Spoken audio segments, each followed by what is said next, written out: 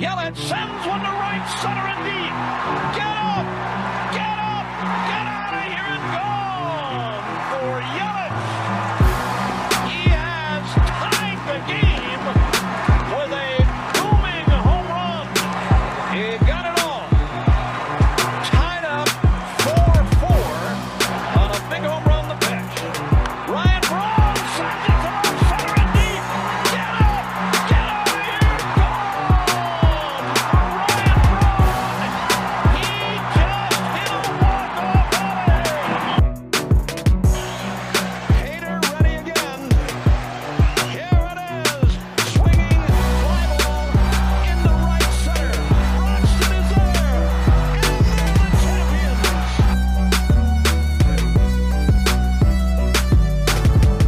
What's going on, ball and glove loving Brewer fans? Welcome to the Brewers Trilogy Podcast. I'm your host, Tyler. You can find me on Twitter at Tyler Kurth or read my articles by following Reviewing the Brew on Twitter. You can follow the podcast on Twitter at Trilogy_pod or on Facebook by searching Wisconsin Sports Trilogy. Joining me, as always, is my cheesehead loving buddy, Trevor. He is the host of the Packers Trilogy Podcast and can be found on Twitter at Bender_Trevor. Trevor, how are you doing today, buddy? Oh, I'm doing pretty good. Gonna have a nice, relaxing Sunday. Watch some football, not have to stress about the Packers this week, which I guess I haven't had to do very much of because they've just kind of walked through opponents so far this year. So overall, doing pretty good. Gonna enjoy a nice, relaxing day after a fun and eventful weekend so far. Yeah, that's good. I mean, it's weird, no Packer game. It's weird, in my household, there's no Bears game for my wife either because they played on Thursday. So we're literally doing a whole lot of nothing in terms of from a working standpoint. But 6 months after we're married, we're finally taking our wedding pictures this afternoon. So we do have that to look forward to. It's been a circus this year, that's for sure. Yeah, definitely has. This whole 2020 year has been quite eventful, and things have not been anywhere near what we expected, and that is the same as these two players we're going to talk about today, because they struggled just as much as the rest of us in 2020. Yeah, you're right. So I kind of wanted to kick off our off-season programming here by getting the negatives out of the way first, which, as you alluded to, we're going to be talking about Christian Yelich and Keston Hiura basically this entire podcast. Just going to kind of dive into what exactly went wrong for them in this 2020 season. Is there a player you want to start with first, or do you not care? Why don't we start with Yelich? Because I feel like even though Keston's strugglings were bad too, I feel like his was a little bit disappointing because we expected a little bit more out of him. Yeah, I agree 100%. So I wrote an article for Reviewing the Brew on Yelich's struggles, and really, when you break it down, I think you have to go all the way back to the beginning. Like, he signs this big contract in spring training, like literally a couple days before everything's shut down, and oftentimes getting a contract under your belt like takes less pressure off a player. Like, hey, they know I'm financially secure, but then the world goes crazy. They come back to summer camp, and maybe the expectations were there that he's just going to keep delivering like he had been, which would obviously be awesome, but he struggled throughout summer camp, and he struggled throughout the beginning of the season, in particular with the strikeouts. Like we always thought, just a timing issue. He needs to get more at-bats under his belt. He's going to snap out of it. But then the regular season began, and the first two series of the year, he had 27 at-bats, and 12 of them he struck out in. And that was really just a theme throughout the entire year. I mean, strikeouts was a career high for him, and it was just a jump that nobody really saw coming. And as a result, I think he started to adjust the way he plays, right? Like, he's like, okay, I'm not making contact. What can I do to still help the ball club out? And he adjusted by swinging less often, especially early in the count. So if you take a look back to what Yelich was doing in 2018, 2019, in particular with the first pitch, he was more aggressive. 27% first swing percentage in 18, 29 in 2019, and then 2020 down to 13.4, which is a career low even when you go all the way back down to his days with the Marlins. And it's really unfortunate because Yelich does a lot of damage with the first pitches of at-bats. I mean, in 2019, he had 44 homers. 8 of those homers came on the first pitch. 8 more came in 1-0 counts, and 5 came in 0-1 counts. So that's 21 of his 44 home runs coming on the first or second pitches of at-bats. When you break that down into what happened in 2020, he hit just 2 home runs with those same standards. So that is just a crazy bananas stat line right there for me. And I think if you're like me, Trevor, you probably noticed that he was looking a lot more timid at the plate, especially at the first pitch and just not swinging. Would you agree? Yeah, I would definitely agree. I've said on this podcast multiple times, for baseball, I love the kind of old school, traditional look into baseball. There's still new school ideas that I like and I enjoy. I mean, I'm a fan of this Brewers team, and I like Craig Counsell as a manager, and he's definitely not old school at all. But for my whole life, believed the best pitch is the first pitch. And maybe not the first pitch, but the first strike is typically the best pitch you're going to see in an at-bat. So swinging on the first pitch makes a lot of sense to me. And, when you drop from 27 and 29.5% in 2018 and 2019 for first pitch swing rate to 13%, that is just a huge drop. And to me, it makes sense why that drop corresponds with a 10% increase in strikeout percentage, because, like I said, typically that first pitch is going to be your best pitch. And I get Yelich wasn't swinging the bat great this year, obviously, and he was trying to, get deeper into counts, try to get on base by walks, because he didn't have it this year at all. So he was trying to better this baseball team, but to me, he's too talented of a player to not be able to swing through it and get out of it eventually. So to me, I would have much rather seen him continue his aggressive nature and just keep swinging, because eventually he's going to come out of it. He's too talented not to come out of this. So to me, I would have liked him to continue to see that, swing early in counts, take advantage of those pitches that these pitchers are going to give to you, because to me, once he was down, 0-2, 1-2, even 2-2, they would throw a slider, a curveball in the dirt, and we never saw this from Christian Yelich in his first 2 years in Milwaukee, but he looked bad swinging at those pitches. Like, he was pressing so much, and then once he got down, 2 strikes, then he was expanding the strike zone and trying to just make contact, and I just felt like it would have been a better way to go about it than just try to get that contact early against good pitches to kind of get your mojo back, get your confidence back to become the player we saw in the last 2 years. Because to me, clearly the strategy that he went with, even though he did get on base a lot, I felt like it probably would have been more effective had he just teed off on those early pitches to hopefully get him back to the player that we saw in the last 2 years. Yeah, I mean, bouncing off what you're saying, like, it's obviously no secret when pitchers are ahead in the count, they hold the advantage.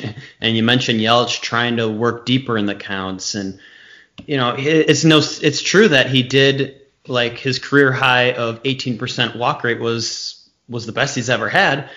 But then you get these feelings of, like, false hope throughout the season with Yelich, because he would work himself deep into counts, but he just still couldn't find success. I mean, in 51 full count situations in 2020, he struck out on 21 of those chances. Sure, he walked 18 of those times, but just 4 hits with full counts. Like, oftentimes you think, okay, if a batter's seeing a lot of pitches, advantage batter. I mean, that's just terrible. I mean, that's a split of a 121 batting average in full count situations this year for Yelich. Sure, you tack on the 431 on base percentage due to all the walks, but you need Yelich to do damage like you were talking about, and he just stopped swinging at pitches in the zone. I mean, his zone swing percentage was just 58% in 2020. It was at 70% last year. So it was just kind of a guy who lost all this confidence. And like you said, he would look silly at the plate at times. But when I was digging into the numbers, I thought the really weird part was that his chase percentage was actually a career low at just 17% this year, which kind of suggests that his batter eye was actually just fine. But I mean, when you break it down farther though, okay, he chased a career low, but he only made contact on 38% of the pitches that he swung at outside of the zone, which is absolutely dreadful. And was really just the theme of the year with him, whiffs and strikeouts. So it's kind of hard to pinpoint what happened, but I think it just all kind of comes down to you had a great hitter who lost his confidence, tried to make adjustments, and nothing really got him back on track. And in a short 60-game season, this was the result, even to one of the previously best hitters in baseball. That does kind of surprise me with the chase percentage that low, but it just felt like Christian Yelich the last 2 years, Christian Yelich he'd chase out of the zone, but he'd chase good pitches out of the zone. He'd chase that fastball that was, just outside, or a fastball at the shins that he can still do something with occasionally, if it's out over the plate. But it seemed like he was chasing those pitches that catchers have to block, those sliders, those curveballs in the dirt type of stuff, where it didn't look good. It just flat out did not look good. And that maybe is why it caught my eye a little bit more, and probably why was chasing those pitches. He had a career low with his contact on those pitches because he wasn't chasing the good pitches, and he was swinging at just bad pitches. And to your point, Tyler, it was those pitches where the pitcher is now in control because Christian Yelich is waiting back, trying to get deeper into counts, and the pitcher throws 2 strikes, or he starts out the at-bat 1 and 2, and now the pitcher he has 2 pitches to work with to try to not give Christian Yelich, a meatball, something that he can drive.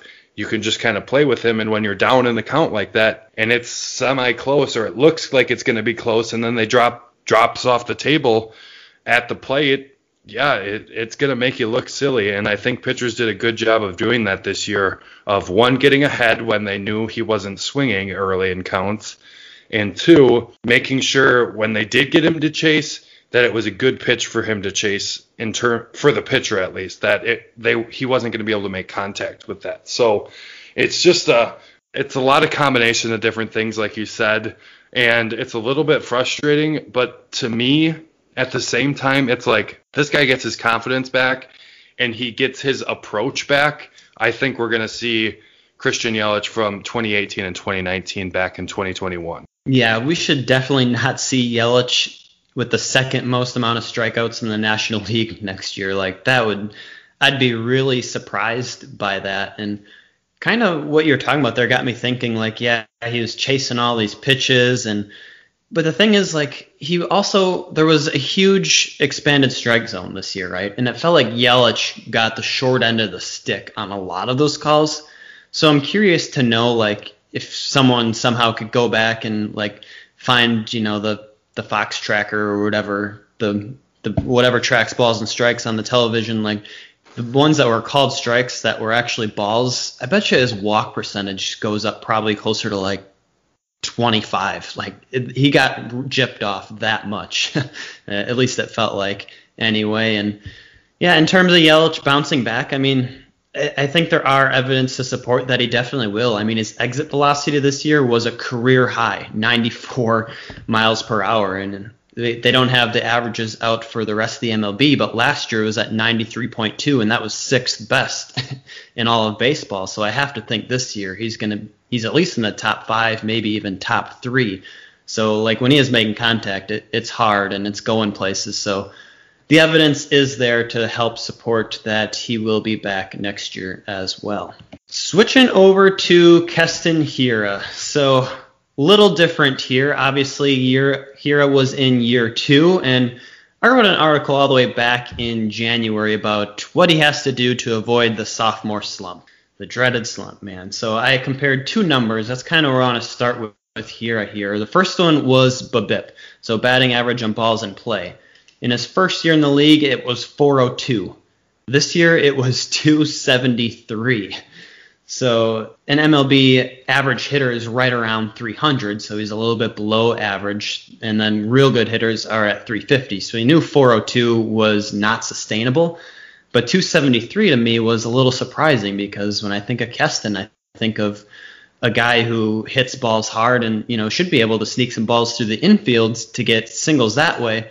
But it really just wasn't. He hit the ball on the ground a lot more this year, a 7% increase. and his exit velocity was down on average 4 miles per hour at 87 compared to last year. So when you combine those two, yeah, sure, the ball isn't going to get through as much. That little bit of velocity there is going to make a difference. And I think kind of like Yelich, Hira was just pressing more. I mean, we saw him pull the ball a lot more this year, 36% this year as compared to 27%.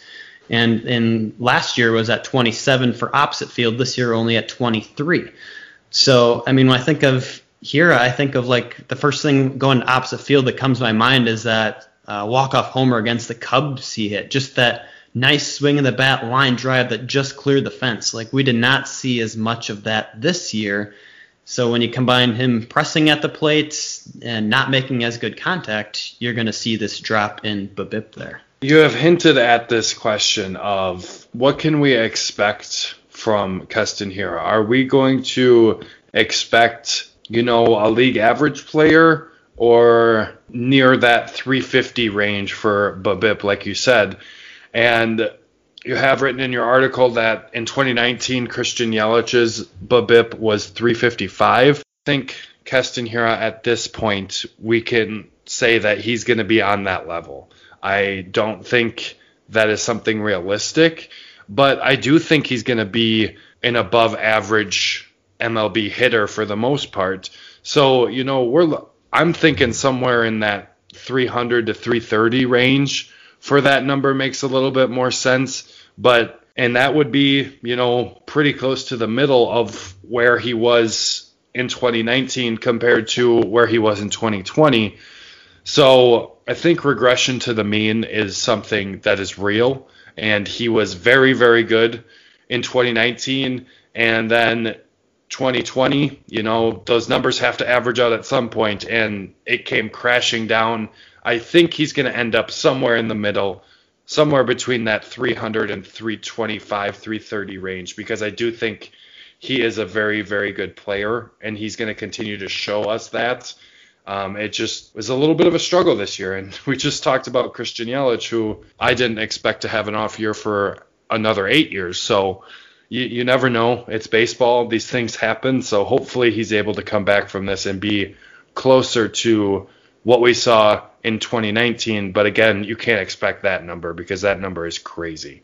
Yeah, that is that 2019 4-2 or whatever it was. That's ridiculous. And that's just the hard part with this game. You don't know what to expect out of young players. So if Hiura's mean is what you said, 300 to 330 for BABIP, that would be absolutely fantastic. The other number I compared in this article back in January was ISO, which is a metric that measures a batter's raw power numbers. So to calculate it out, it's just slugging percentage minus batting average. And what that essentially gives you is how many extra bases a player averages per at-bat. So in 2019, Hiura's number was .268. League average that year was .183, so well above that. And then 20 number was 198, so almost in the middle there somewhere. So now you have to kind of dive into, well, how did he get to this number? Well, he had 13 home runs in 2020 and just 4 doubles, which is just astounding to me. In 2019, he got to that 268 number by having 23 doubles in however many home runs he had. But those 23 doubles came in roughly 350 at-bats, and in 2020 he had 250 at-bats, so a difference of 100 there. But the doubles difference, 23 to 4, is just crazy difference there, and really kind of supports like what our eye test told us this year of Keston Hiura, was that it was home run or bust. I mean, that's what I thought I saw out of him. Yeah, and I've watched games with my girlfriend this year, and Keston comes up, and literally every time I'm like, I think I've only seen him hit the ball in play like once a game, and the 3 other times he's striking out. That's what it felt like all of the time. And then, of course, the game I said that, he hit 2 home runs, and it was a home run and a double. And I was like, of course, now I say something, and he's starting to come out of it. But I was hoping that was going to be the turning point, but it just kind of continued throughout the whole year of it was home run or strikeout. That is what it felt like the entire season for Keston Hiura. It was, like you said, Tyler, home run or bust is a good way to put it, because that's what Keston Hiura was. And if we can get him to be a little less home run or bust, like continue with the home runs, obviously. We love them. They're fun. But let's decrease that bust chance. Let's get a few more doubles in there. Let's get a few more base hits and just get on base, lessen that strikeout percentage. You know, if we can find a way to do that, but keep that type of raw power, because even in 2020, in what was in all accounts a very down year for Keston Hiura, he's still above that at least 2019 league average of that ISO stat that you were talking about. So that raw power is there. You know that. We've seen that time and time again, and even in an off year we see it. So limit that bust a little bit more often coming into 2020, because that is what, to me, is going to get Keston Hiura back to that guy that you can put behind Christian Yelich in the lineup, and you have to pitch to Christian, because Keston Hiura can do just as much damage as Yelich can. He certainly can, and you brought up the strikeouts with Yelich, with Hiura, which I think is what everyone just kind of blames his struggles on. But I mean, we knew even before Keston Hiura was a major leaguer that he strikes out a lot. So I kind of did some digging. I mean, sure, his strikeout percentage increased by 4% this year in 2020. It went from 30 to 34. So then you take a look at like how he's doing at the plate, because kind of like Yelich, like to the eye test, you're like, oh my God, he swings at so many of these terrible pitches out of the zone. But a lot of his numbers in terms of how he chases are very similar to what he did last year. In fact, his chase percentage is actually down by 1.4% in 2020, if you believe that or not. But the whiffs are way up. I mean, he was still swinging the same amount, whether it was pitches in the zone or out of the zone. He didn't really alter his approach like Yelich did. First pitch swing percentage was slightly lower in 2020 for Hiura, about 5% lower, but nothing crazy like what happened with Yelich there. And then Hiura was still seeing the meatballs, still swinging at him, just obviously not making contact. So I dug a little deeper and was like, okay, well, I know the broadcast always talks about he's not hitting the fastballs and they're just pitching him high in the zone. And it is actually very true when you look at the numbers. I mean, in 2019, his whiff percentage against fastballs was 30%. Okay, not bad. And in this year, it was 41%. So there is a huge discrepancy there. I mean, obviously, he whiffs a lot on breaking and off-speed pitches. That was about the same as last year compared to 2020. But when you're not hitting the pitch you do the most damage with, that's when you start to see that dip in numbers. Because, I mean, Keston Hiura in 2019 hit 11 of his home runs off the fastball. He hit 9 of them this year, which is obviously good, but he also whiffed a lot more. So he missed out on a lot more opportunities to do damage. And as a major leaguer, I feel like you have to be able to hit a fastball.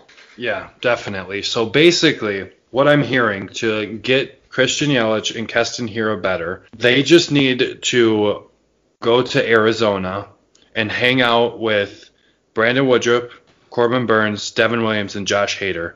And for the first week, Josh Hader just throws his fastball at Keston Hiura at his chest and make him figure out how to hit that ball. And let's just do a little iron sharpening iron type of stuff and get these guys, mainly Christian Yelich and Keston Hiura, back. But, you know, pitching to those guys would better those other 4 pitchers that I said. And I think that would, obviously that's not going to happen like that. But obviously, if you can get your pitching better by pitching to these types of guys a little bit more often and get Keston Hiura and Christian Yelich to figure out what they need to do differently to get back to the players that we saw previously, that would be awesome. And I just think that if there's a guy that could help Keston Hiura, it's Josh Hader throwing his fastball where he always throws his fastball at the chest. And yeah, that would help. If he can figure out how to hit that high fastball, everything changes, because then we know Keston Hiura is going to